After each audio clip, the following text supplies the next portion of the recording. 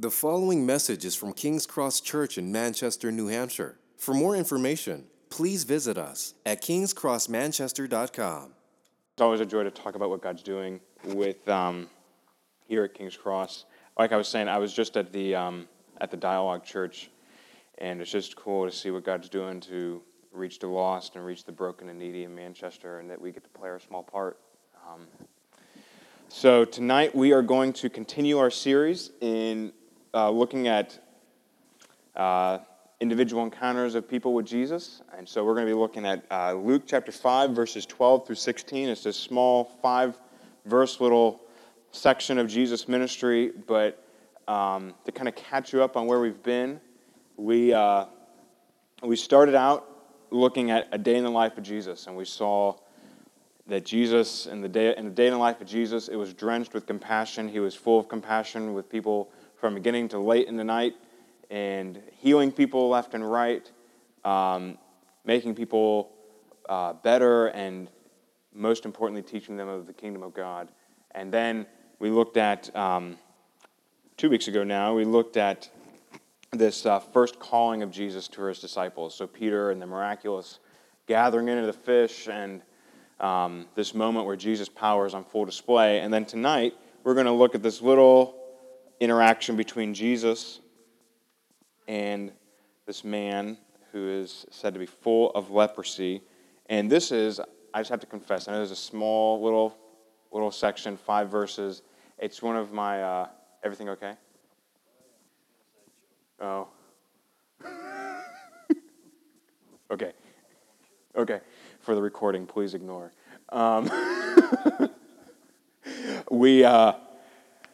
This is one of my favorite little sections of the Jesus ministry life. I know there's just 5 verses. This has to be one of my favorite interactions between Jesus and an individual. And I think what we're going to see as we begin to look at this together, we are going to see a visual presentation of the gospel.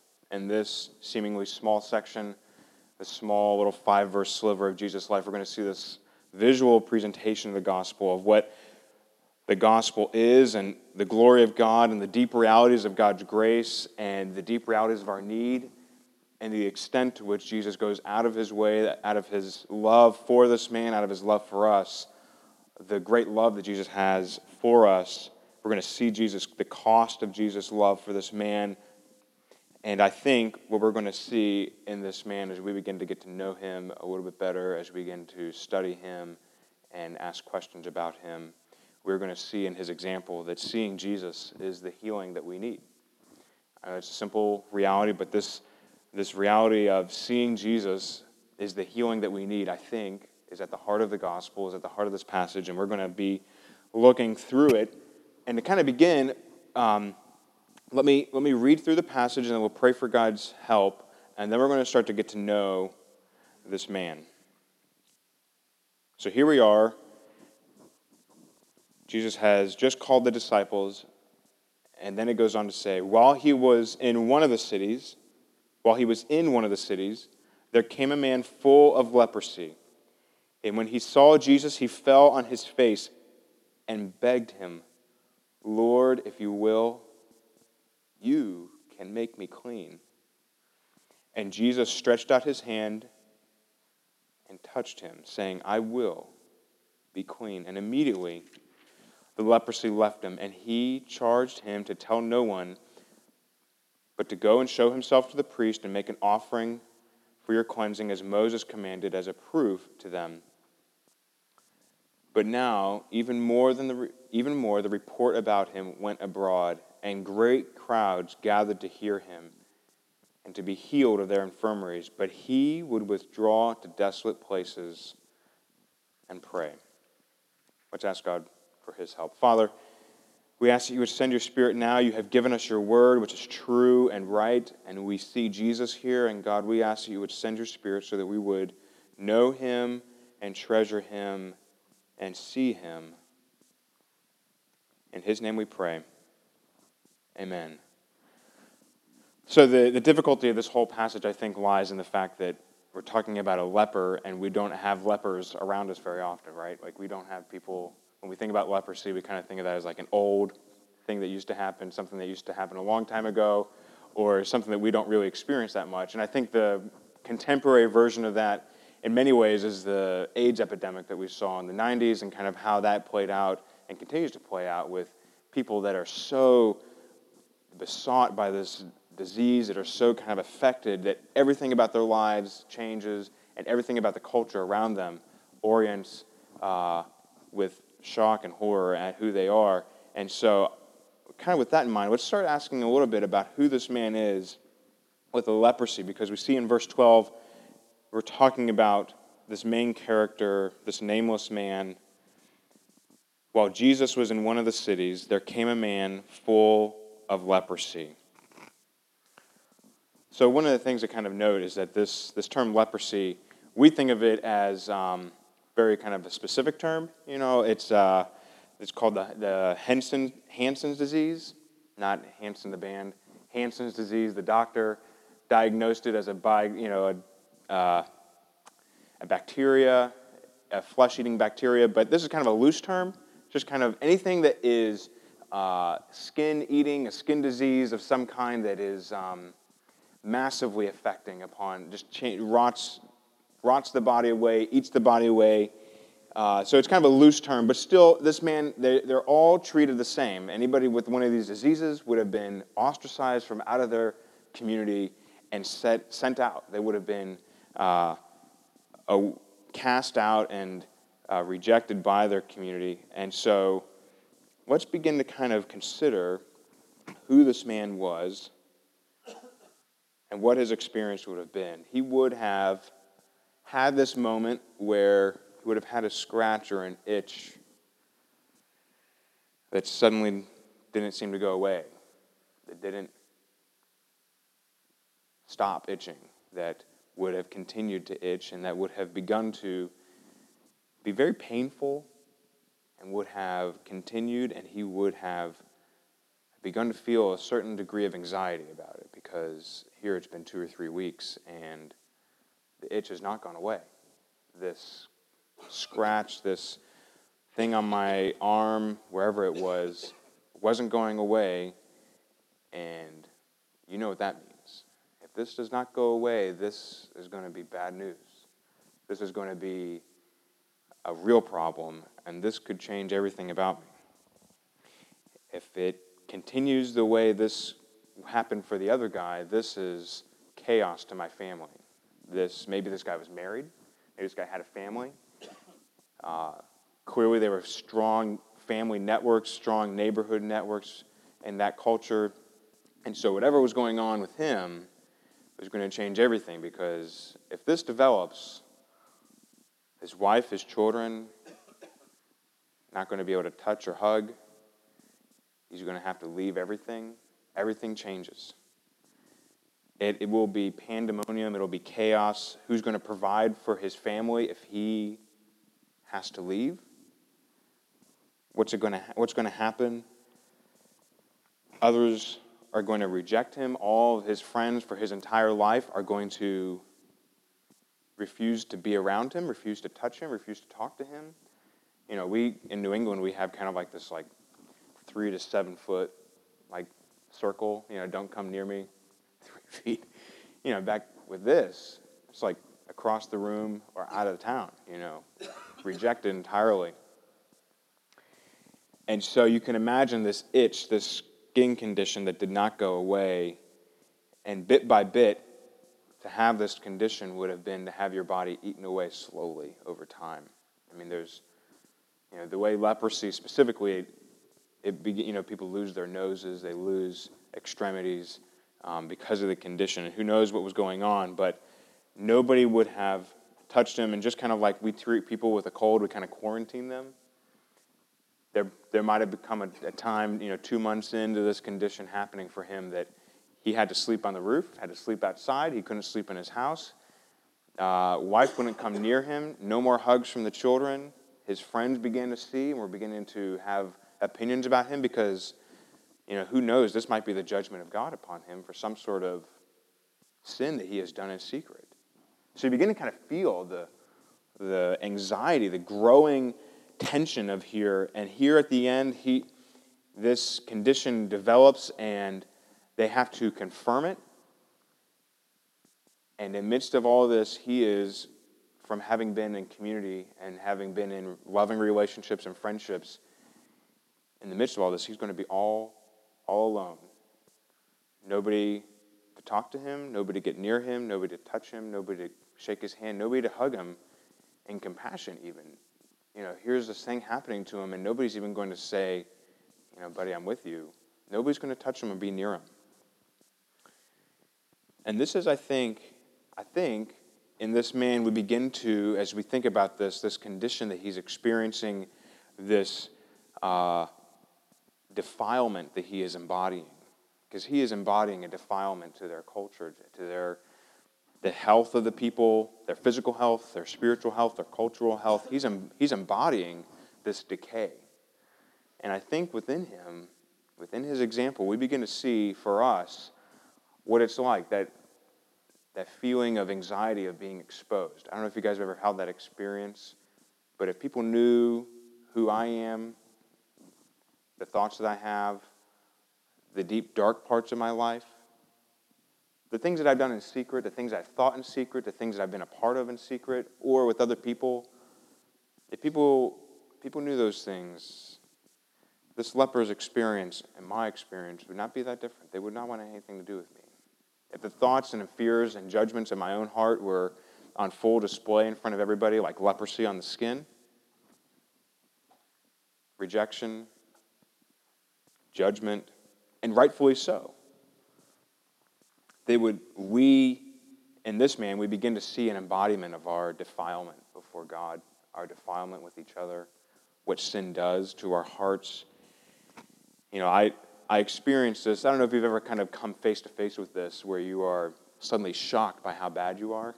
I don't know if you've ever had one of those experiences of like, oh, I'm like a really bad person, and I thought I was okay. I don't know if you ever had one of those experiences. I could go through many in my life, but one of the ones that I think sticks out to me as one of the most jarring experiences was, I don't know if you guys think I'm funny, but I think I'm fairly funny. And so I think that my gift of sarcasm needs to be a blessing upon everybody in the world.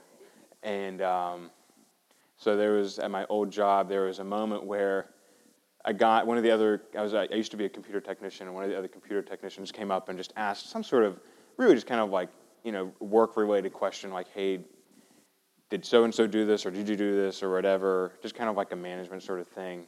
And I don't even remember what I said, but I totally remember the tone. It still rings in my head of, it's kind of like joking, but like saying something like extremely negative towards him, and kind of thinking like, oh, we're all bros, we all pound at the end of the day, we're all good. And he was kind of like, wide-eyed and walked away. And then later in the day, he came and talked to me. He was like, Jacob, I was really offended when you said that. And here I was thinking I was a great, funny guy that everybody got along with. And then suddenly I realized, like, no, like you A, are not as funny as you think you are, but then B, you are not as loving with your words as you think you are. Here I was with this friend of mine who was a great technician, a good friend, saying mean words that kind of had like this double tone to them, like, well, you have to read below the line to understand what I'm saying. And if you don't understand them, you're not as cool as me. Or you don't understand my sense of humor. I was being totally unloving with him, and it just totally revealed this whole category in my life where I used my words to demean and insult other people with a tone of sarcasm because it was funny.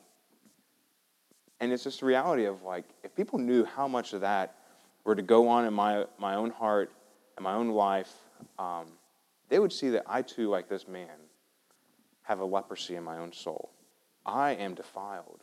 I am in need. I imagine that as I'm talking through this, potentially there are categories in your own life that you're thinking of, ways that if people were to begin to examine them, or if the light of God were to shine on them, you would shriek back in horror like you would with the man with leprosy, as the culture did towards this man with leprosy. I think we begin to see, I wish this man had a name. I'd love to shake his hand. I'd love to talk about him by name, but he's just called the leper. But I think in this man, we begin to see in our own hearts, I see the reality of our own hearts. And so you can imagine after this trial period with confirming the leprosy, all this anxiety and tension, he's living amongst his people that are all at a distance, 20 feet away or whatever. He ultimately, this condition was confirmed. And the reality, the way they treated people with leprosy is that it was an incurable disease. And you had to, for the sake of everybody else around you and the health of the community and your family, you had to leave. They had these things called leper colonies, and I think they existed until the last, 10 to 50 years, I want to say. But leper colonies where people with leprosy they had to be ostracized, and they had to leave the town that they were in, the town they grew up in, the hometown where they loved their family, where they worked. They had to leave everything. Everything had to be left. If he was a tradesman, hammers on the ground, and he had to walk out. Can you imagine the pain of this man's experience? Maybe he had kids. He'll never see them again. Maybe his high school sweetheart that he got married to, never see her again. His parents that he was hoping to provide for in their retirement, he's now lost his job. No provision for them. Children left without any provision. His friends that he would, go hang out at the pub with on a Friday night or maybe Sunday night because of their work calendar. Never going to see them again. Everything had to be left. All because of this rash that developed into something that was incurable, that defined him, that would not go away. This was his reality. He left this world that he was familiar with, and then not only did he have to, because of this leprosy, did he have to leave all of that, but he had to go to a community of people that looked exactly like him and remind him of his defilement every day of his life. He had to leave a place of people that were healthy and strong and go live amongst a place of people that looked exactly like him, that exhibited the same defilement, the same reminder day after day of what had happened to him, his story of losing everything because of this condition. And I think we see in this man's experience of leprosy, we see in some ways the consequences of sin. We were just talking about the realities of our hearts being exposed. I mean, we see it on the news all the time, all these kind of like big neon sign things of guys, having double lives and being exposed and their lives crumbling and falling apart. But maybe it's smaller at times, the consequences of sin. Not getting the job promotion because your job review came back and you really just weren't qualified or worthy because of you were lazy on the job. I can relate to that. And the consequences of sin, like this man having to leave everything, and to remind him of his defilement day by day. The consequences of sin in our lives are tragic. Not only of our own sins, but then of being the victims of sin. The reality is that this man, there's no reason to think that he had done anything wrong, that he had done anything deserving of this. He was defined by something he was completely a victim to. I mean, who knows how he got the leprosy? I would assume that it just kind of like appeared. He was a victim of something that he had no control over. I think there are people in this room, there are people in our lives that are defined by tragic consequences of sin. They're defined by realities that happen in their lives. Somebody, here we are talking about this man who's not able to touch anybody ever again. Well, there's people whose lives are completely defined because as a child, somebody touched them in a way that was completely sinful, completely defiling. People are defined by the suffering and tragedy in their lives in a way that leaves a mark that seems to never be able to be healed, that could never be changed. This man, I think, shows us, not only does he show in his outward appearance this condition of leprosy, what our souls are like because of our own sin, but I think he also embodies this reality of being the victim of a fallen and broken, sinful world. I don't know if you have had any of those experiences where you are defined by the sin and tragedy that that's happened around you, maybe somebody did touch you in a way that was wrong. Maybe you have been defined by those things. But I think in this man, we're going to find a movement into the gospel, into who Jesus is, that I think gives us hope, that changes how we understand God, and changes our enjoyment of grace. And so here we have this man, all this because we're looking at verse 12. While he, Jesus, was in one of the cities, there came a man full of leprosy. And I think just in that phrase, full of leprosy, that's what we've been looking at. Who is this man full of leprosy? And the fact that it says he was full of leprosy, it means that all of this stuff that we've been talking about at this point in the story probably happened 20 or 30 years ago. It's probably been decades that he has been living alone, isolated, ashamed, defiled, because he's full of leprosy. Full of it. Like, it's all over. Everybody can obviously see it. It's progressed big time. This is his reality. And so you can imagine, kind of leading up to this moment, he hears of Jesus. Because something happens between Jesus' beginning of ministry and this man far off in a leper colony, and he hears of Jesus somehow. Somehow there was somebody that would go and take news, would take maybe provision, would take food to the lepers, kind of throw it over the fence to them, okay, you guys stay over there, but I'm going to love you enough to kind of come close. And potentially this man, whoever that was saying, hey, have you heard of Jesus? No, who's Jesus? What has he done? Jesus, he heals sick people. Saying that to a leper colony, He heals people who are real sick. He calls fish together to break nets together for fishermen who are master fishermen. He outdoes the master fisherman in 5 seconds. Tell me more about Jesus. He's talking about the kingdom of God. Where's the kingdom of God? I don't know. You got to talk to Jesus. You can imagine this experience. This leper colony hearing about Jesus who heals miraculously people who are sick, who are, the man with the withered hand, he puts his hand straight miraculously in a blink of an eye. You can almost begin to kind of hear with me this spark of hope that would have stirred in this leper's heart. He heals sick people. I'm sick physically from head to toe, literally. I'm a leper full of leprosy. He heals sick people.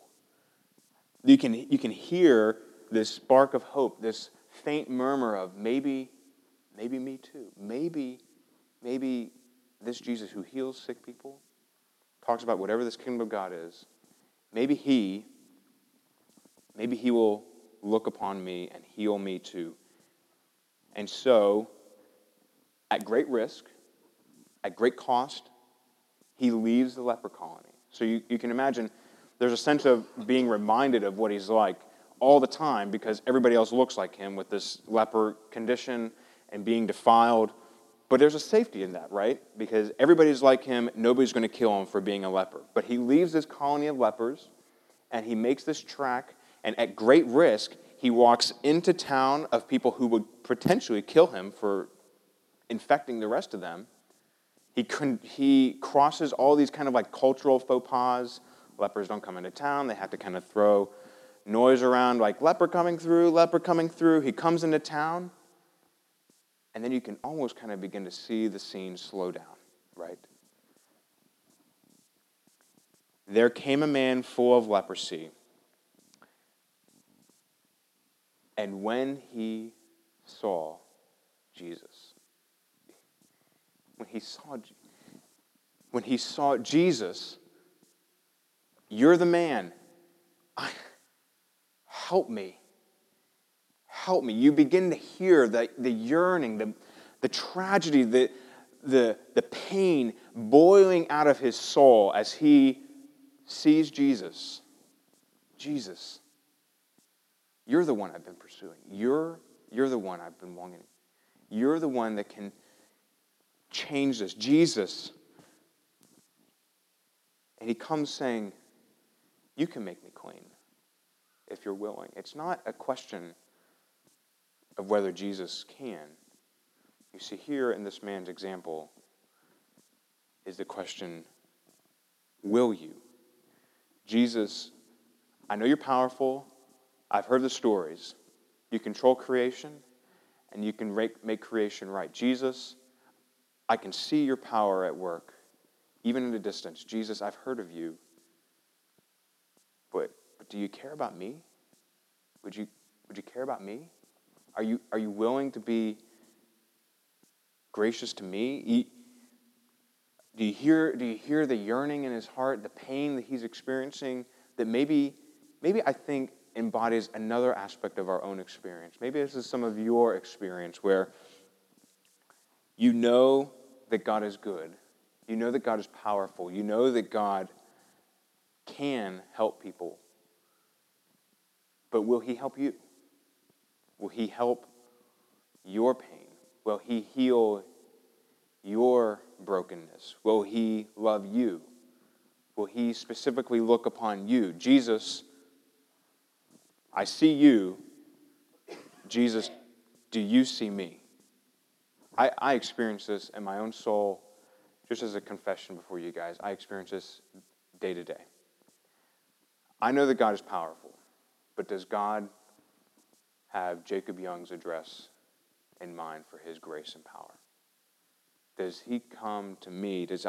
Because I often feel this sense of God tolerates me, that I am annoyance, that he kind of, okay, I'll listen to you. I've had you around long enough, I might as well kind of like dust you off and keep you on the shelf. Does God care about me? Does he love me? Does he know that I exist? Does he know that I have needs? Does this great God in the universe who upholds everything by the power of his word, does he know that my world is falling apart? I don't know if you ever feel that. Do you ever experience this aching doubt of God's goodness to you, of his love for you? And here's just a litmus test. Because it's one thing on a good day when it's sunny and breezy outside, that's 60 degrees in New Hampshire, which is God's heaven. It's one thing to feel good on those days. But when suffering comes, how do you respond to suffering? I think that's the litmus test for how much you trust in and believe God's goodness for you. What do you do when suffering knocks at your door? When, like this man's leprosy, it just comes upon you without anything that you've done to deserve it. It happens. Does your soul, does your heart lean into God? God, you can help me. No matter what the circumstances, God, you can help me. Or does your soul and your heart begin to say, God, why me? God, why? Now, there are 1,000 answers, and I think the Bible tells us to be very cautious when it comes to talking about why suffering happens in our lives. But I think it does expose our hearts. God, are you going to be good to me even in this suffering? God, are you good to me even in this? God, do you remember me? I know that I've heard of your goodness, but I have not experienced it. I think that in this man we hear, Lord, if you will, you can make me clean. I think all of these doubts, this anxiety over what God's posture is towards you, how does he think about you? I think we hear, and Jesus' answer to him, we hear what God thinks. What does God think about you? Is he not only good and powerful, but is he good and gracious and powerful to you in your seat right now, and your condition and your needs? So we see then Jesus' response, verse 13. So we've been introduced to the leper. Then what happens? All this has been about who this man is, where I think we can find ourselves in this story. And now verse 13, and Jesus stretched out his hand and touched him, saying, I will be clean. You see, this leper who was defiled, had not had human contact for 20 to 30 years, was rejected and alone and full of doubt. He comes to Jesus, he sees Jesus, and do you see you see the power of how Jesus responds to him? Do you see just the graciousness, the glory of how Jesus responds? Jesus doesn't just say, good to go, thumbs up. No, Jesus stretches out his hand and touches him. Jesus does more than just show his power. He exhibits his goodness to this man. This man who had not been touched, who had not been loved, who had not been cared for, who had been rejected, Jesus reaches out his hand and touches him to show him mercy, to show him compassion. You see, Jesus confirms his care for this man by his touch. His touch confirms his care to this man. He loves this man. He sees his condition. It's obvious. It's dripping from head to toe. He is full of leprosy. He has no reason to commend himself to Jesus for his goodness to him. He has nothing that would make Jesus have compassion on him. He has nothing in his own that would make Jesus think that he's worthy of grace or mercy. But here is Jesus seeing this man whom he could have just said the word and he would have been healed. But no, Jesus reaches out and touches this man. He says, I will be clean. He touches him. Do you see the glory of Jesus? He heals him. Yes, Jesus heals him, but Jesus confirms his glory. Jesus confirms that he is good and good beyond anything that we could have asked for. Because this man didn't ask for Jesus to heal him or reestablish him in the community. He just said, Jesus, away, a distance from me, if you can, if you will, if you would show me goodness, you can make me clean. But Jesus makes it personal. Jesus gets up right at him and touches him. Can you imagine this man begging? The word that's used here, begging, is another word used for prayer in the Bible. He is begging, God, would you heal me? And Jesus, in his goodness and mercy, reaches down and touches this man.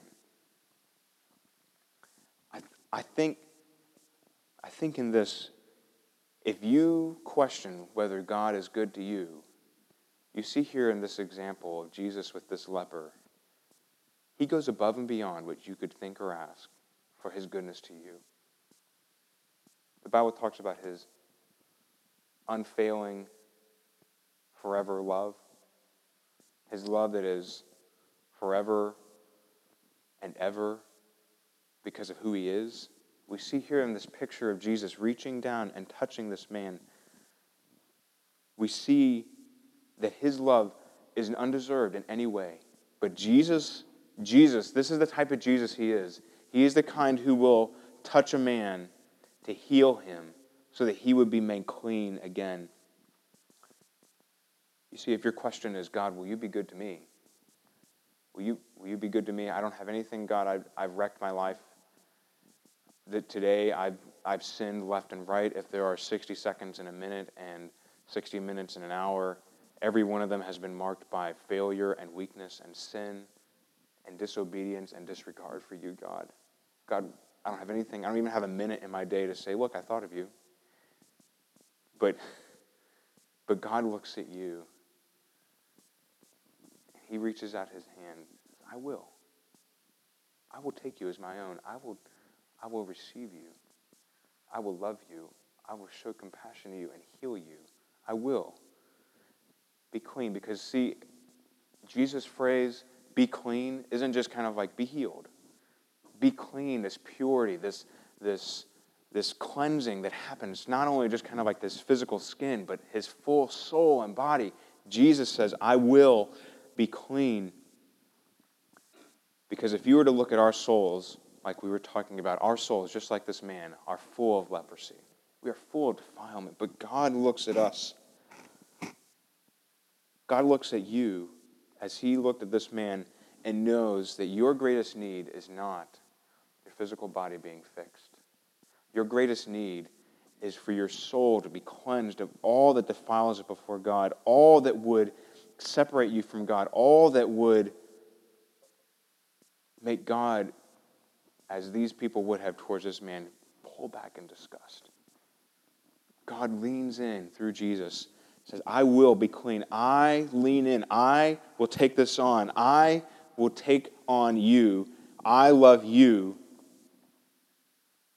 You see, this man thought, I don't think he knew who Jesus was fully, but this man thought he was getting a healing prophet. But he got a redeemer. He got a redeemer that cleanses the soul.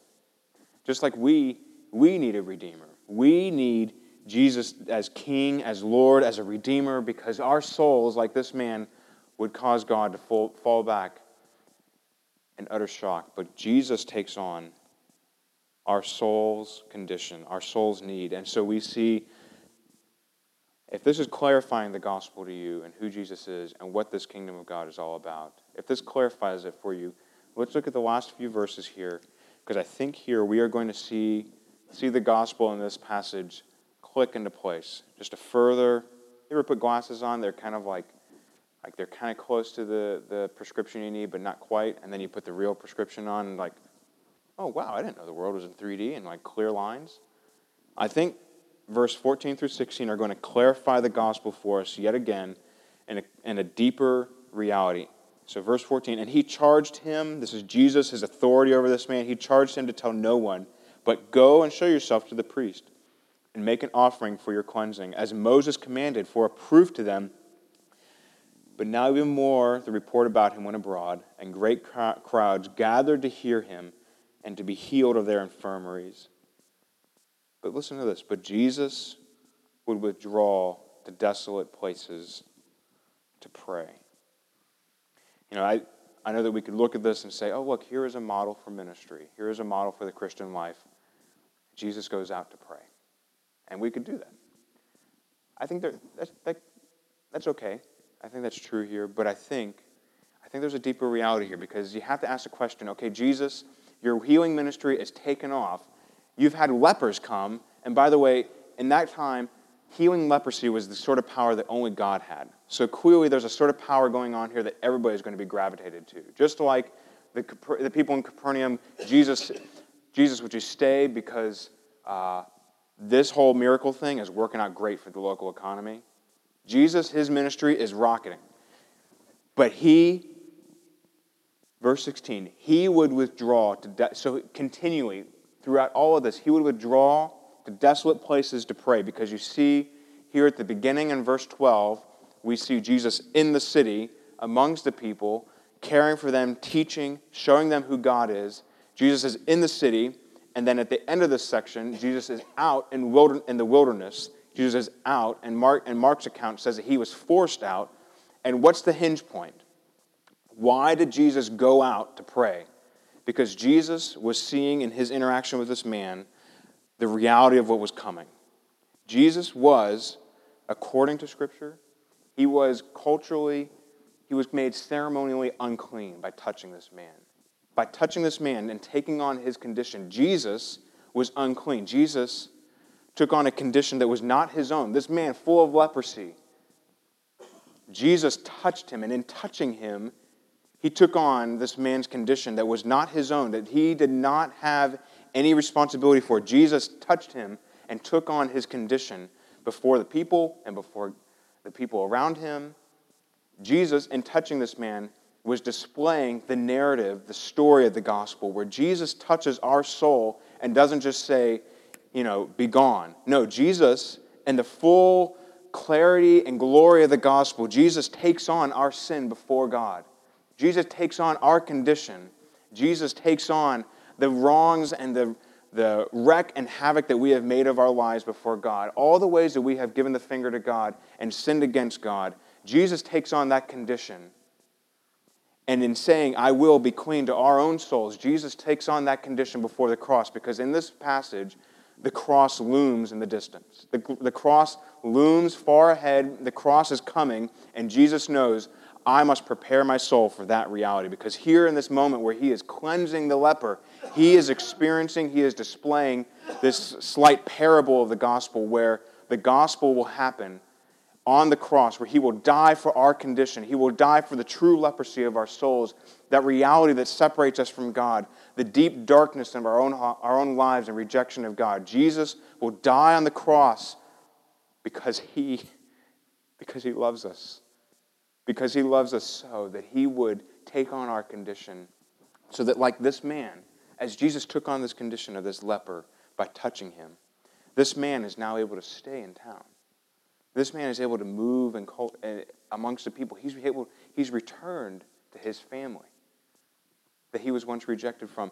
Now Jesus, in embodying this reality of the gospel, he takes on this man's condition as rejected, as he will be rejected on the cross for our condition, so that we could be accepted by God, so that we could become sons and daughters of the living God, so that we could inherit eternal life with God himself, so that we could enjoy the presence of God, as Dave was talking about last week, pursuing the presence of God, so that we could be received in God's presence, so that we could enjoy God. We received what Jesus deserved because Jesus took on what we deserved. This is, you see, in this 5-verse section here, the gospel is encapsulated. Our deep need, our deep anxiety, our deep distress, our deep defilement before God, Jesus takes on that and crushes it by his death on the cross so that we could become sons and daughters of the living God. This section is not just, maybe you just kind of fly by it because it's 5 verses. And it's a short parable, short moment in Jesus' life. But you see in this interaction, this is why I love this leper. I wish I knew his name. I wish, Barnabas or whatever. I want to greet him in heaven and just celebrate what God has done in his life. So I think, what do we learn from this passage? I hope, first and foremost, the question would be, do you see Jesus? You see, this man thought he saw Jesus when he was walking towards him. He thought he saw Jesus for his healing. But you see, this deeper need that we have, this defilement before God that Jesus takes on in our place, do you see this Jesus? Do you see him as glorious? I think that this passage is holding out that seeing Jesus is the healing we need, the healing you need. It's not just Jesus is powerful, but he's good to you. And the cross, where he died in your place, that displays the full glory of his goodness to you. Maybe this is a strange application point, but my aim is always to lead you to worship Jesus out of the Bible. Do you see Jesus for who he is? Do you love him? Do you see that he died in your place? That he died for you? The healing that you need to be reconciled to God, to be brought back in a relationship with God? Do you see this Jesus who died and rose from the grave out of love for you? Do you see him? Do you treasure him? Do you love him? I think a second application of this, and I think this comes out of, if we are people who know our condition, we are like this man, lepers of the soul. If we are like this man and have received so much goodness from God, do we live lives, do we pursue those around us in similar brokenness and need? Do we pursue the people around us who are broken like this man?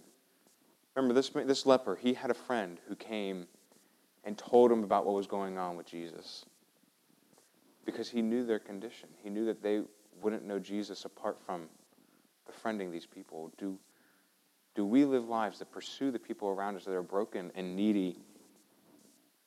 Do you know your neighbors? Do your neighbors know you? Do they know your love and compassion for them? Not try to get a tract in their hand or even get a church invite. Do they know that you love them as a display of how freely Jesus has loved you?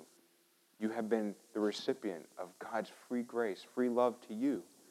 Do you freely love the people around you? Yes, it's going to be inconvenient. Yes, it's going to be painful, just like friendship with this man would have been inconvenient and painful.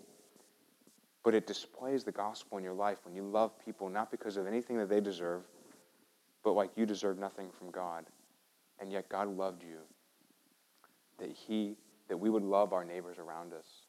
We live at 45 Canton Street. Does the new neighbors across the street, do they know my name? Do I know their name? Do they know that I love them and care about them? Loving our neighbors, loving our city because they are broken and needy, just like we are. There is an even ground at the foot of the cross where we are all in need. all in need of God's grace, which we have received in Jesus through, I was just at this thing for the addiction thing going on in the city. Are you guys thinking about how we can pursue those friends of ours that are addicts and in need? I've been starting to go to, on Thursday nights, a thing called Roca Kids. It's an hour and a half. It's a meal. It's food. It's a Bible lesson for kids. They're broken and needy, just like me. I'm taking the boys just to love and serve our neighbors. There's food for children on Saturday mornings. There are AA meetings in the city where you can just go and befriend people who are broken and needy. Just like this man was broken and needy, and somebody shared Jesus with him. I think that we see a pattern of the gospel held out for us in our lives that we want this church to grow, right? But I'm not entirely interested in the church growing by transfer growth. I want it to grow by conversion growth. People coming to know Jesus, knowing his grace, just like this man in this passage did, just as you in your life have experienced the goodness of Jesus. And he reached out and said, I will be clean. He said that to you. We want more people in Manchester and the Manchester area to respond to Jesus, to see the healing that they need is not some physical healing. Yes, we believe in healing. We believe that continues. But we want souls to be made clean. We want people to be reconciled to God because you see, seeing Jesus, we are going to see this over and over again. I think my main points and my applications are going to become repetitious because the main point of the Gospels is to see Jesus, to see who he is, to love him and treasure him, and to know him, to respond to the grace of who he is and how he died for us, that we would be reconciled to God and be made sons and daughters of the living God. I think we see that it's the gospel in this passage in such a way that we see that seeing Jesus is the healing that you need, the healing that I need. Seeing Jesus is the healing that we need. Let's pray. Father, we ask that we would see Jesus more clearly, that we would love him more dearly, that we would see his grace to us, we would see that he took on our greatest need so that we would become sons and daughters of you.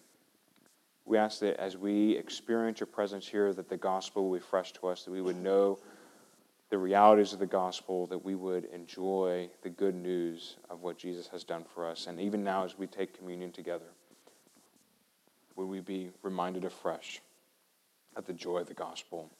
In Jesus' name, amen.